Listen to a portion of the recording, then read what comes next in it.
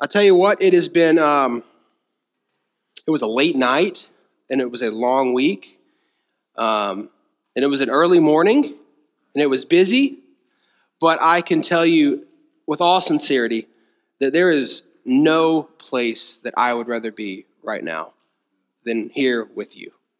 It is the best day of the year, and I'm glad that we get to spend it together. And if you are in Christ, this is just one day in the midst of all of eternity that we will spend together. This is like our family, our true family, our family that we will be with forever because we are in Christ. And so, what a great day to spend with our family. If you're a guest, we're glad that you're here this morning. I see quite a few faces that aren't normally here. Excited to have my mom and my family here. I know many of you guys have been praying for my mom and asking about her. She's here, and we're glad that she's here this morning. And as I think about Christmas in this season, I started thinking about a trip that I took with my wife and my son Brayson a few months ago. We took a trip to Philadelphia and to Washington, D.C. For kind of a little 12-year-old getaway we kind of do with our kids. And we went up there to see the Braves play in Philly. Then we took the train and saw the Braves play in Washington. And but while we were in Philadelphia, one of the things we had the opportunity to do, we wanted to go see the Liberty Bell. And so if you've ever been to Philadelphia, it's kind of like little Independence Square there. I don't think that's what it's called, but minor detail. Right there by Independence Hall, we went to go see the Liberty Bell. And so as we got to the Liberty Bell, we stood in line. There was a long line of people waiting to get in. And so we waited for a while, and we kind of talked about it, and there's anticipation building up, and we waited in the line. We went inside, and inside there's this museum, and in this museum, it's probably 30, 45 minutes worth of information, videos, things you can listen to, things you can look at, things you can touch, etc., regarding the Liberty Bell. I never knew there was that much to know about the Liberty Bell, but we spent all this time looking and learning about the Liberty Bell. And at the very back of the exhibit, the very last thing you do is you actually go and you see the Liberty Bell. All right? And so there's all this anticipation building up to this point where you're finally going to see the thing that you came to see. And then you kind of get in this room and the Liberty Bell's kind of just hanging there, and you kind of like, there it is. It's the Liberty Bell. Yeah. Y'all want to take a picture, or it's just kind of like one of those moments. Like, what do you do with it? You've been talking about it, you've been thinking about it, but in the moment you get there and it's cool, it's old, and you see there's the crack, but like you're like, okay, well, there it is. Let's move on. And at times, I kind of feel like that's how we are with Christmas to a certain extent. We have this whole Advent season where we're talking to our kids and our family and our friends, and even celebrating it in our church, of talking about what Christ came to do. And then we get to Christmas Day and we kind of think about the manger, and we're like, yeah, it's cool. It's a good story, and we know a lot about it. But like, what do we do with it? How does it apply to us? How do we apply the manger scene?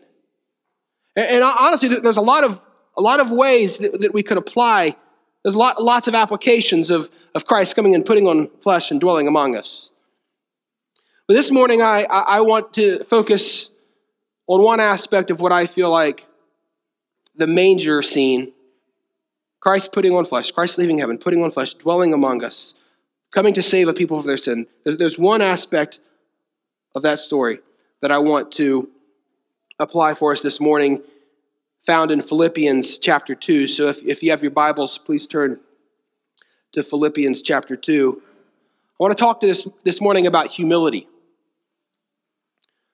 I strongly believe that as we gaze upon this birth narrative, we think about Christ dwelling among us, that among many things, it should produce a humility among Christ's people.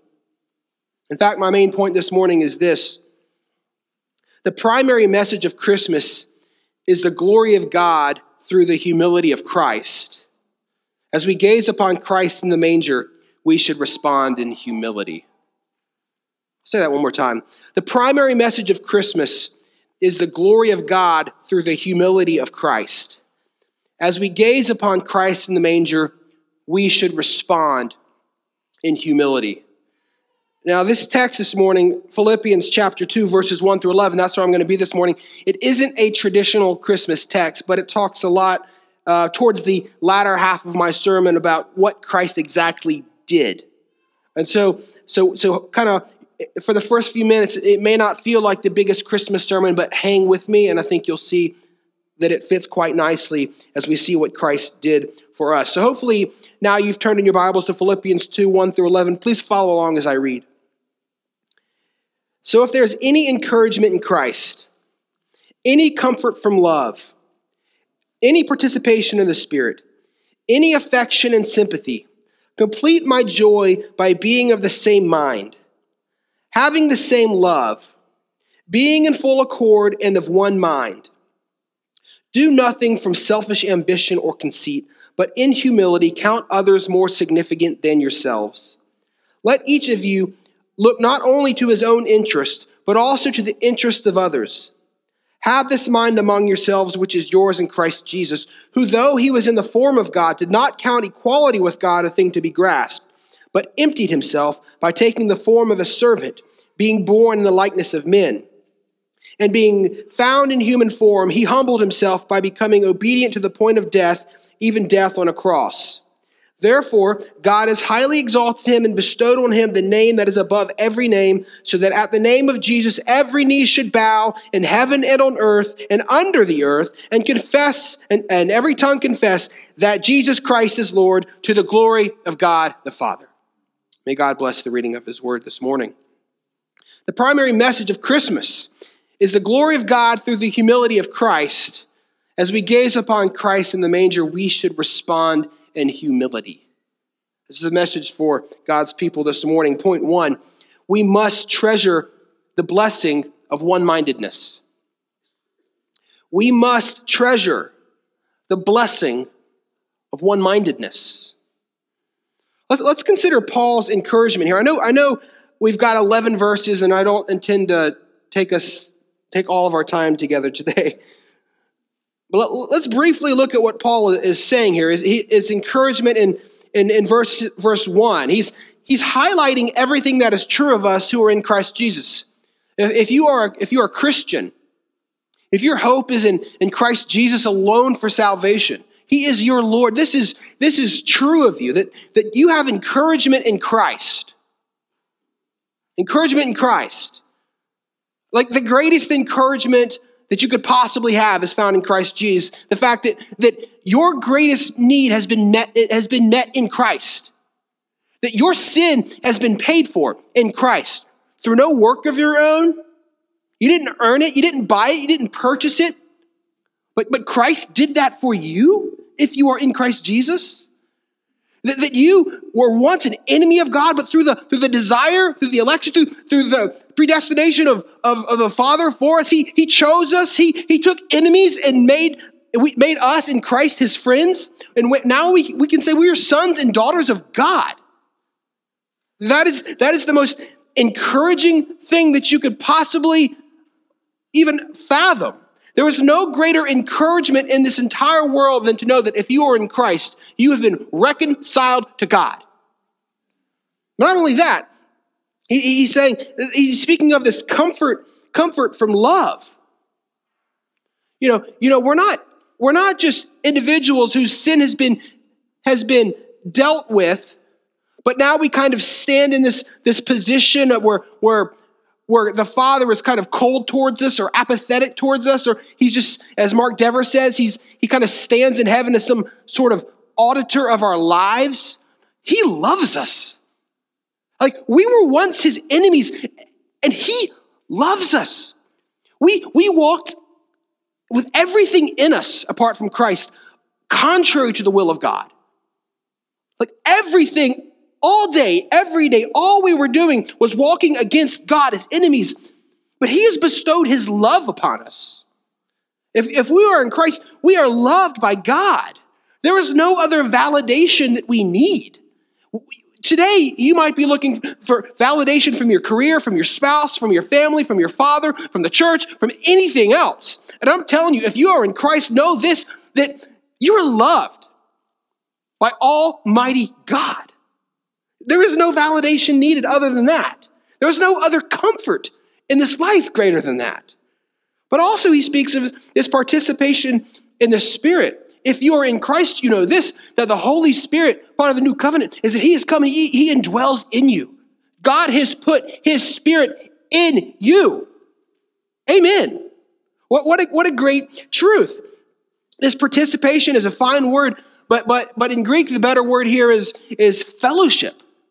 It's not like we just have like kind of this passive relationship with the Holy Spirit. Like, we have constant fellowship with the Holy Spirit inside of us. There's no greater association.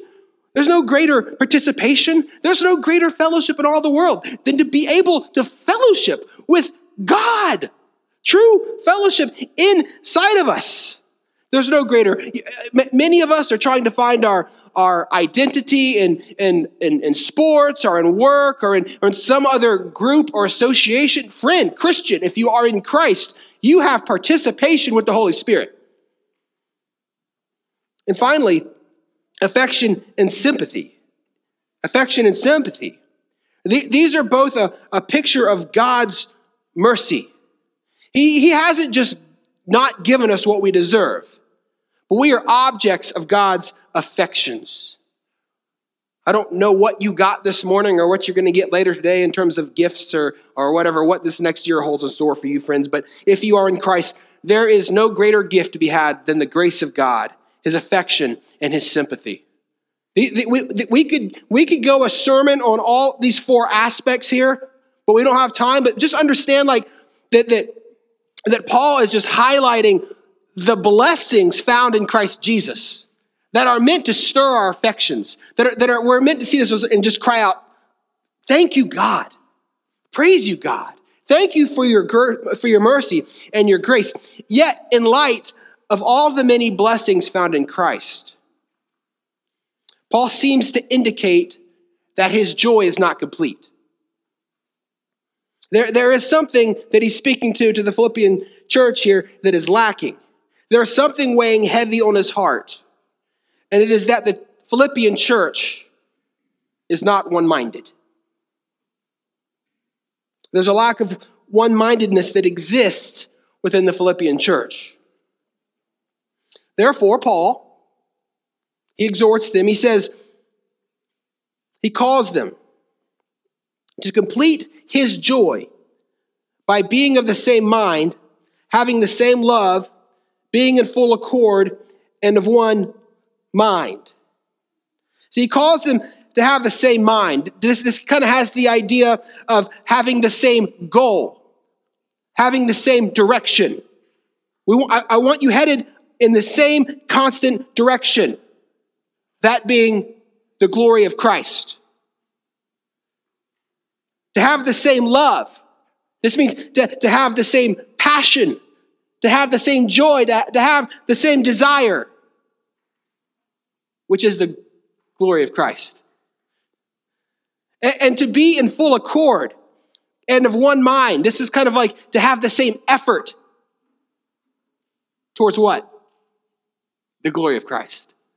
And what he's saying is that your lives and the direction of your lives and everything that you long for, not just specific individuals in the church, not just those who've been saved recently and they're kind of on this mountaintop experience, not just the elders, not just the men, not just seminary graduates, but it should characterize the body of Christ, a local church, that this is what it looks like. That together they have the same mind, the same love, and they're working in full accord and of one mind for what? The glory of Christ. That's what it should look like. This isn't just the job of a select few. All right? And so I want us to understand Paul's logic here. Okay, I want us to understand it. He's talking about all of these things that Christ has done for us. And because of what Christ has done in us and for us, we should be essentially the most encouraging, loving, affectionate, merciful, and overflowing with spiritual fruit types of people in the entire world. In other words, who we are in Christ, it changes us. Who we are in Christ, it should change us. We are not who we were before. We are a new creation. It is not we who lives, but Christ who lives in us. And so, to Paul, to have every great blessing that God could possibly bestow on us in Christ, and to still be disunified, to still lack one-mindedness, it's preposterous. It is inconsistent. It is incoherent. It doesn't make sense. How can we have encouragement in Christ, comfort from love, participation in the Spirit, experience affection and sympathy from God, and lack one-mindedness? It makes no sense. And so his joy was seriously affected in hearing of the current situation with the Philippian church. Now, you might think that Paul is exaggerating. Because surely Paul doesn't let a little disunity affect him to this extent. Like he's thinking of all these blessings that are in Christ and somehow his joy is affected. Well, I want us to understand this, that Paul here in Philippians 2, he's not scolding the Philippian church. He's not scolding them. He doesn't really even rebuke them. Instead, see the word that he's using in verse 2, complete my joy. Complete my joy. Paul is appealing to the joy found in unity among God's people. He's appealing to joy. Church, when you think of one-mindedness in the church, is joy what first comes to mind for you? You might think of like peace, because you're like, the boat's not rocking, relationships are a little better. That's fine. But what about joy? What about joy? Not just a lack of conflict, but a group of people who are intent on one purpose, who have the same heart, who have the same joy.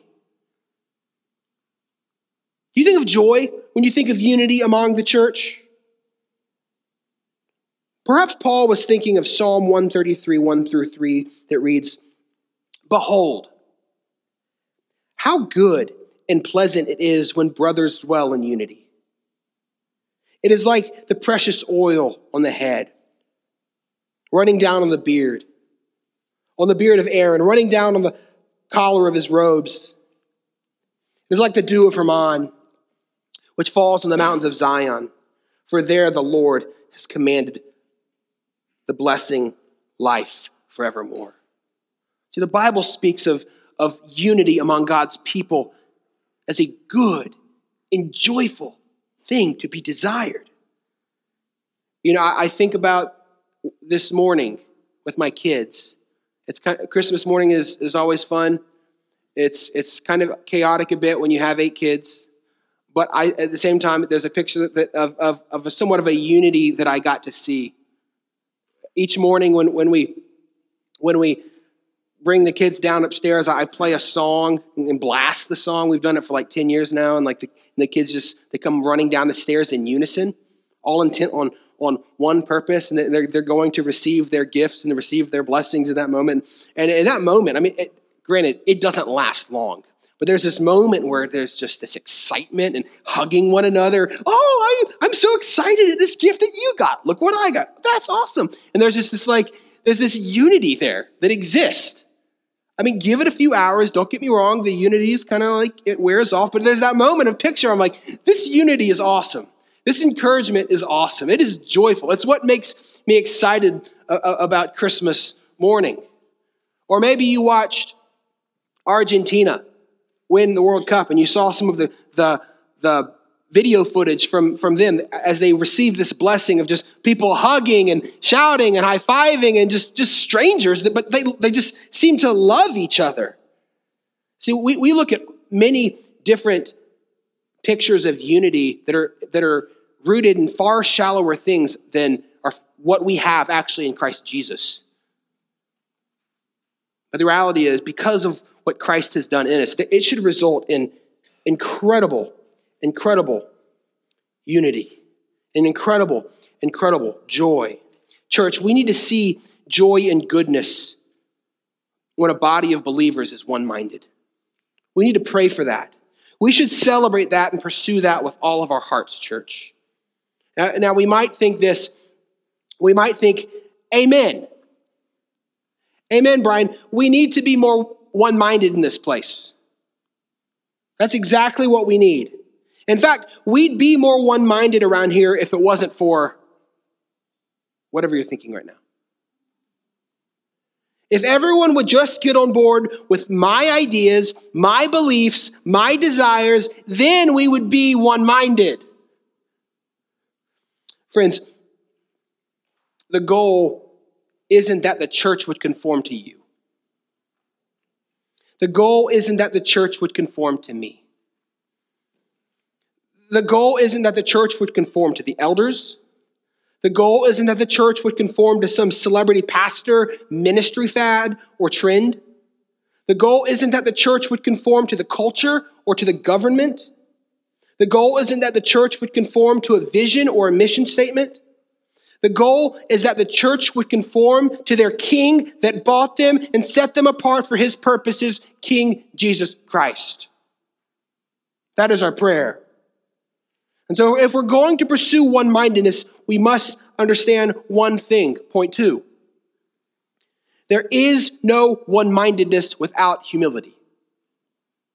There is no one-mindedness without humility. And so Paul, in verse 3, he calls for each of us. He says, do nothing from selfish ambition or conceit. Do nothing. Do nothing. Not a single thing from selfish ambition or conceit.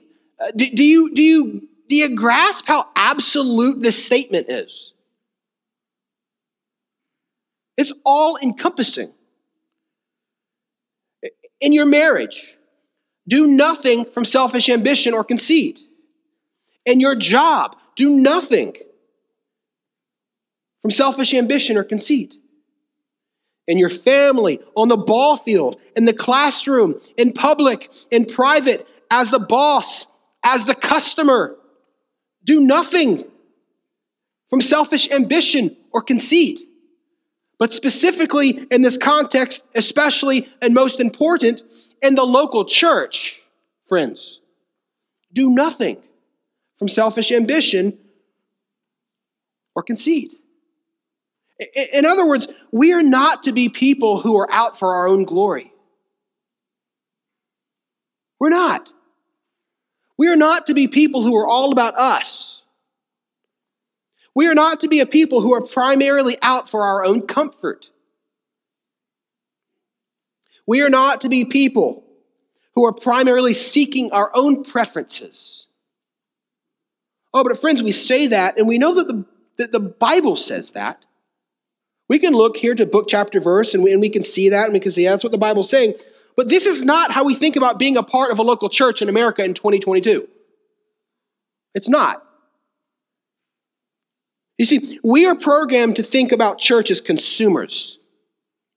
That's typically what most people think about in America in 2022. What can I get out of the local church?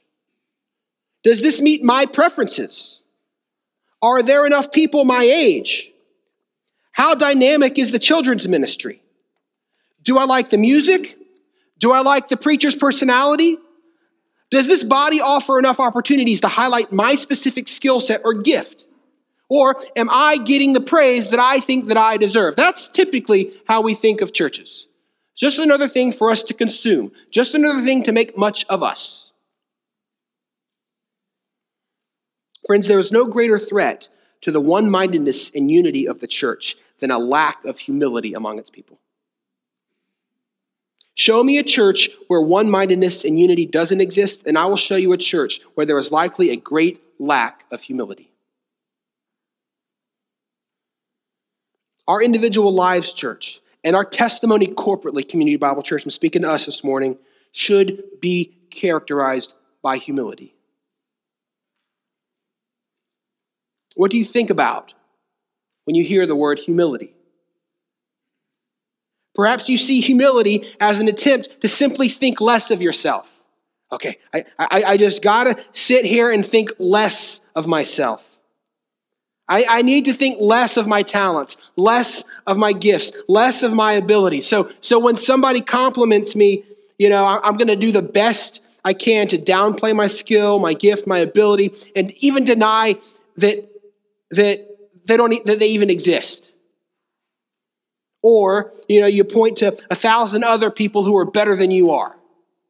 That's not what it's talking about. Imagine the audacity if we complimented Mignon and Cherry on their cooking, which is amazing, by the way, for them just to be like, "Oh, we're not really good cooks." That is not what the verse is talking about. They are incredibly good cooks. Amen, church?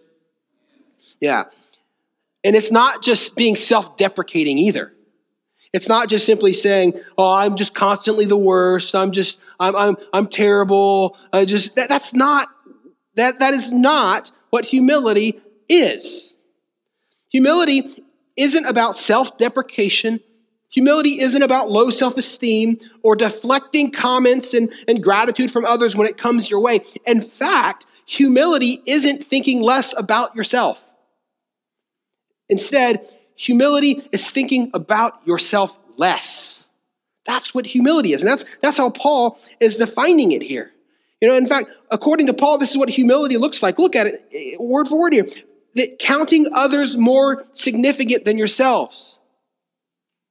In fact, the significant, what it's better interpreted as, is counting others more important than yourself. That's what humility looks like. It's actually getting your mind off of yourself and thinking about other people more. Christian, this morning, how would it look to find true joy when others receive praise and you don't?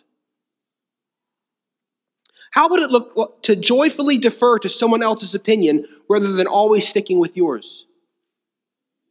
How would it look to joyfully give your life to building up others rather than seeking to have your name built up? What would it look like to be a constant encourager of others rather than being a constant auditor of their shortcomings? This is what humility looks like.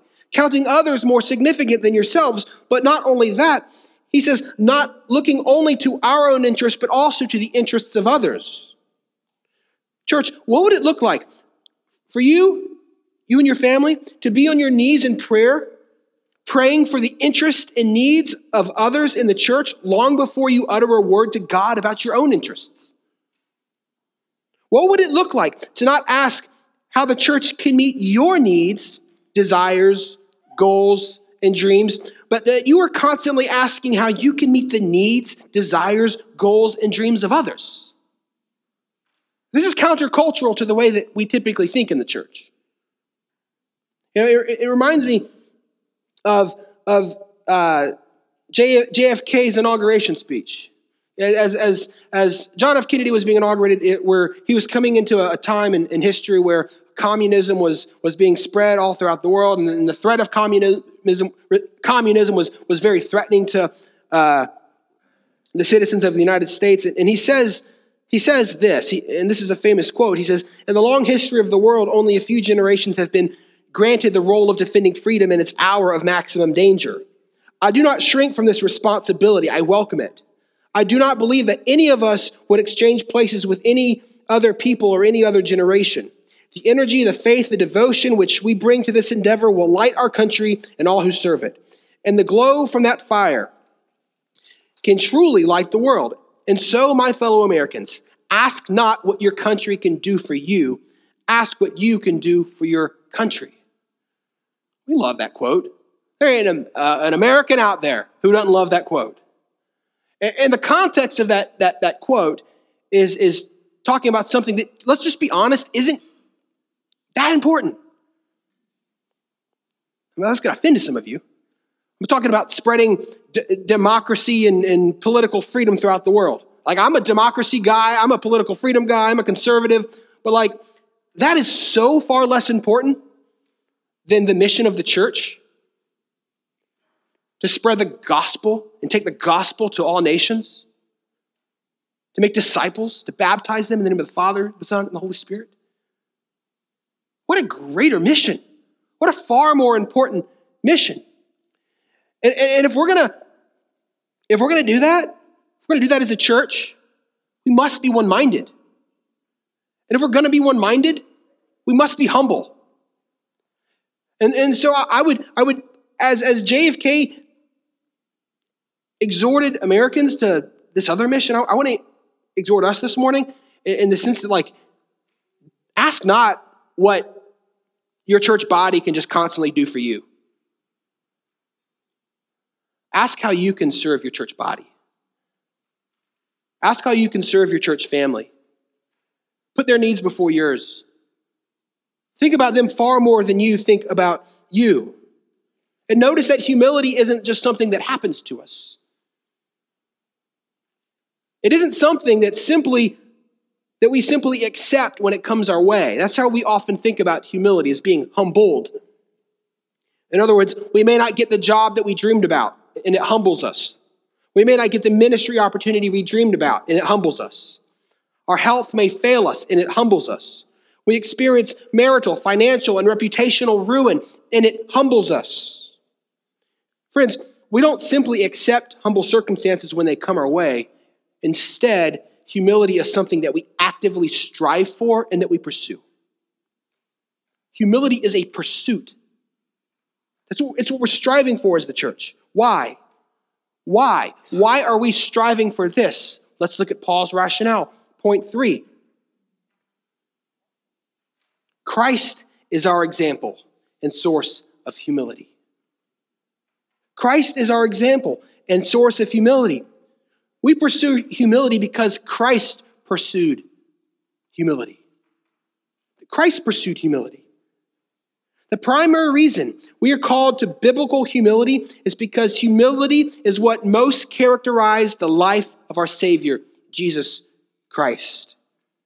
As God's image bearers, we were created to image God. Christian, do you understand that is God's will and desire for you? To be an image bearer. To be an image bearer. Your life and all that you say and all that you do is meant to point to the glory of God. Do you understand that?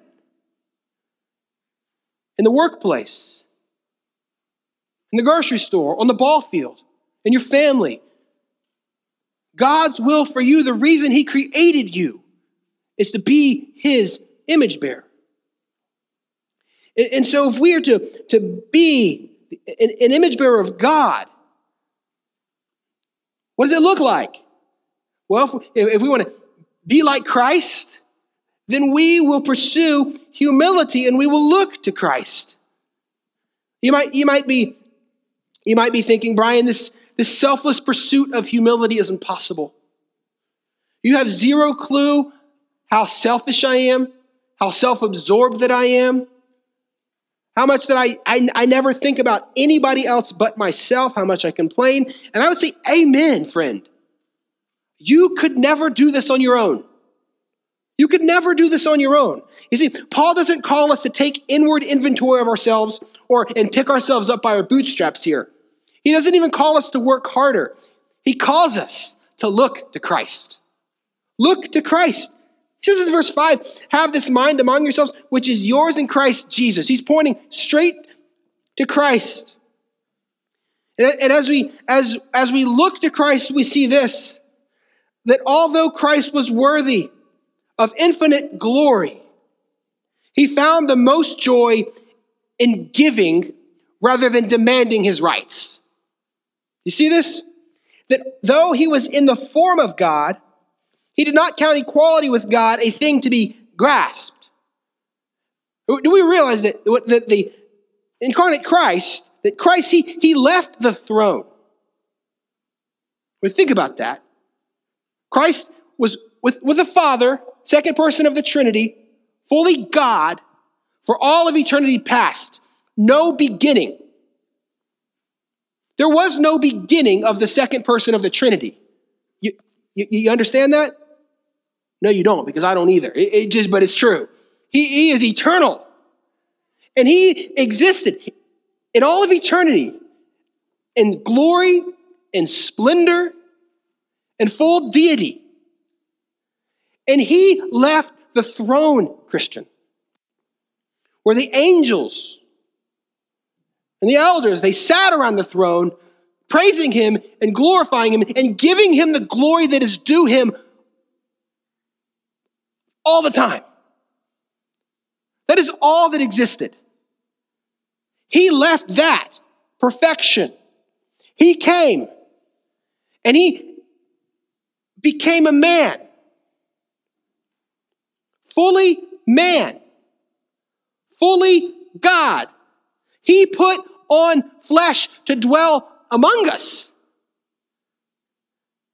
And as he put on flesh, have we not studied the Gospel of Luke for the past 2.5, maybe 3 years? Has Christ been getting the glory that is due him? No. He came and all he has is people who rebuke him and want to kill him. He left heaven for that. He was not getting what was due him. But yet he found joy to leave the throne, to make atonement for our sin. That is our Lord and Savior, friends. He is a giver. Primarily, he is a giver. He's not a taker. And he left the throne, as Paul says here, to become a servant for us. The king took the form of a servant.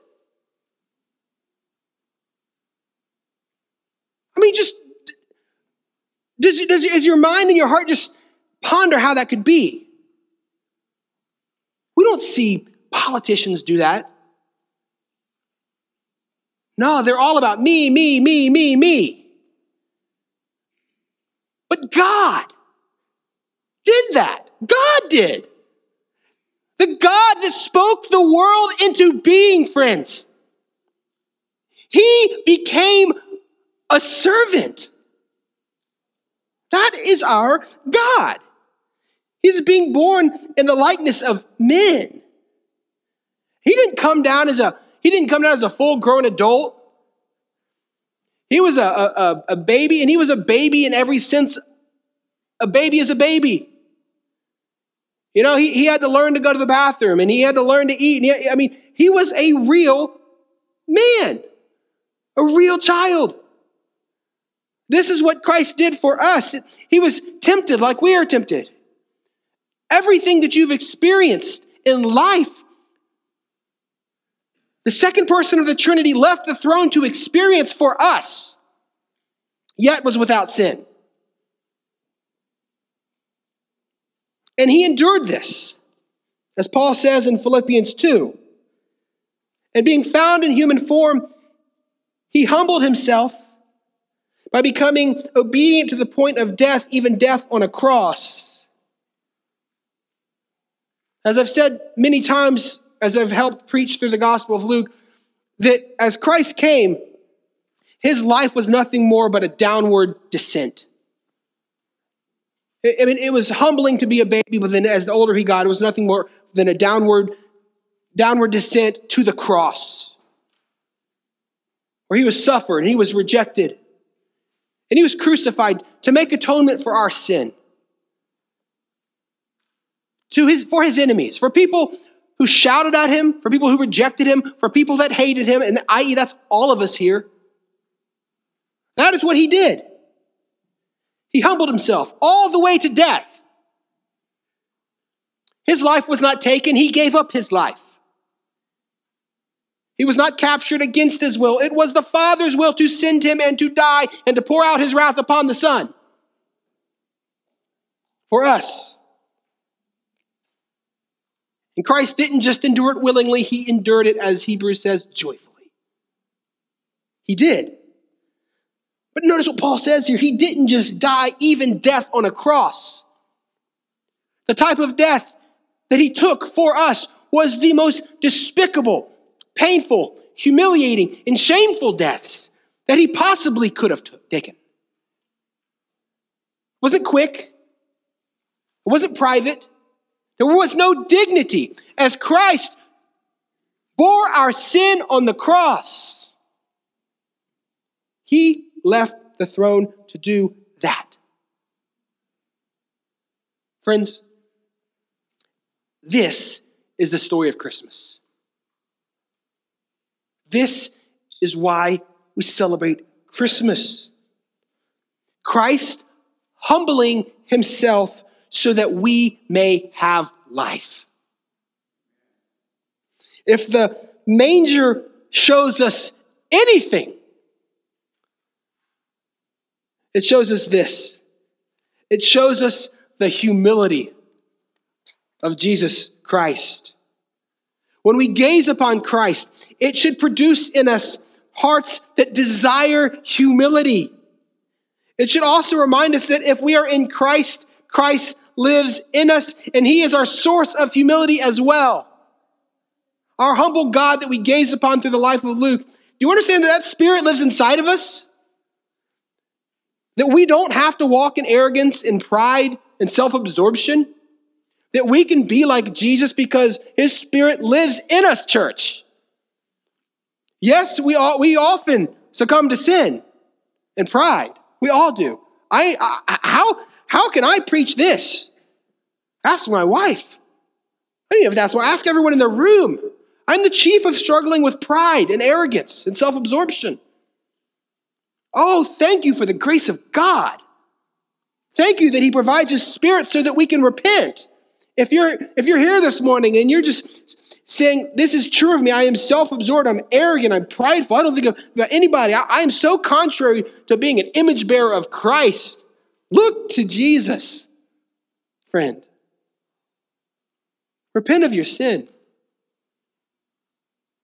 Repent of your sin and walk. Walk in obedience. But point 4, and finally, the glory of God is the ultimate goal of humility. The glory of God is the ultimate goal of humility. In this ironic turn of events, as Paul writes about here in Philippians, because of Christ's humility, the Father exalted him. You see, because of what Christ did, he was given the name that is above every name. Because of Christ's humility, every knee will bow before him. Because of Christ's humility, every tongue will acknowledge him in his full glory. In fact, friends, Christ's name forever is not servant. Christ's name forever is Lord. He is King. He is worthy to be worshiped. He is worthy to be praised. And understand this, friends, that Christ will receive every bit of glory that is due him. You understand that? He will receive all of it. Yes, he's come in the form of a servant, and yes, he laid down his life for us, and yes, he did not take what was due him, but friends, he will not forego 1 ounce of glory. He will receive all that is due him. All. Every knee, every tongue will confess that Jesus Christ is Lord. Paul says, every knee, heaven, earth, and under the earth. Every knee will bow. Every knee. You see, friends, the manger, as it points to the humility of Christ, it is also a picture of the glory of Christ. We see that manger scene in Luke chapter 2, and yes, we see these humble circumstances, but we also see what the angels, myriads of angels, saying, glory to God in the highest. Glory to God. See, I heard a very well-known local preacher recently proclaim on Instagram. He said, that we are the reason for the season. We are the reason for the season. I don't know what you think about that. While the love of Christ for us was on display, friends, as he put on flesh and dwelt among us, we were not the primary reason that Christ put on flesh and dwelt among us. Christ was most concerned with the glory of God. The glory of God was Christ's biggest concern. And we are the benefactors of that. Friends, we are not the reason for the season. The glory of God is the reason for the season.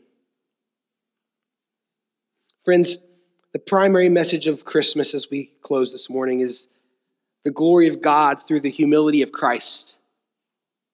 The glory of God is why we were created. The glory of God is why we Christians were saved. The glory of God is what we are to be the same mind about. The glory of God is to be our greatest love. The glory of God is to be our biggest pursuit. And so as we gaze upon our humble King today, may he strip us of any sense of pride. May he strip us of any sense of arrogance, self-exaltation, self-glory, selfishness, critical spirits, and any other attitude that seeks to make much of ourselves and to make little of Christ. May we desire with all of our hearts to be biblical image bearers of Christ and to be humble like our King, Jesus.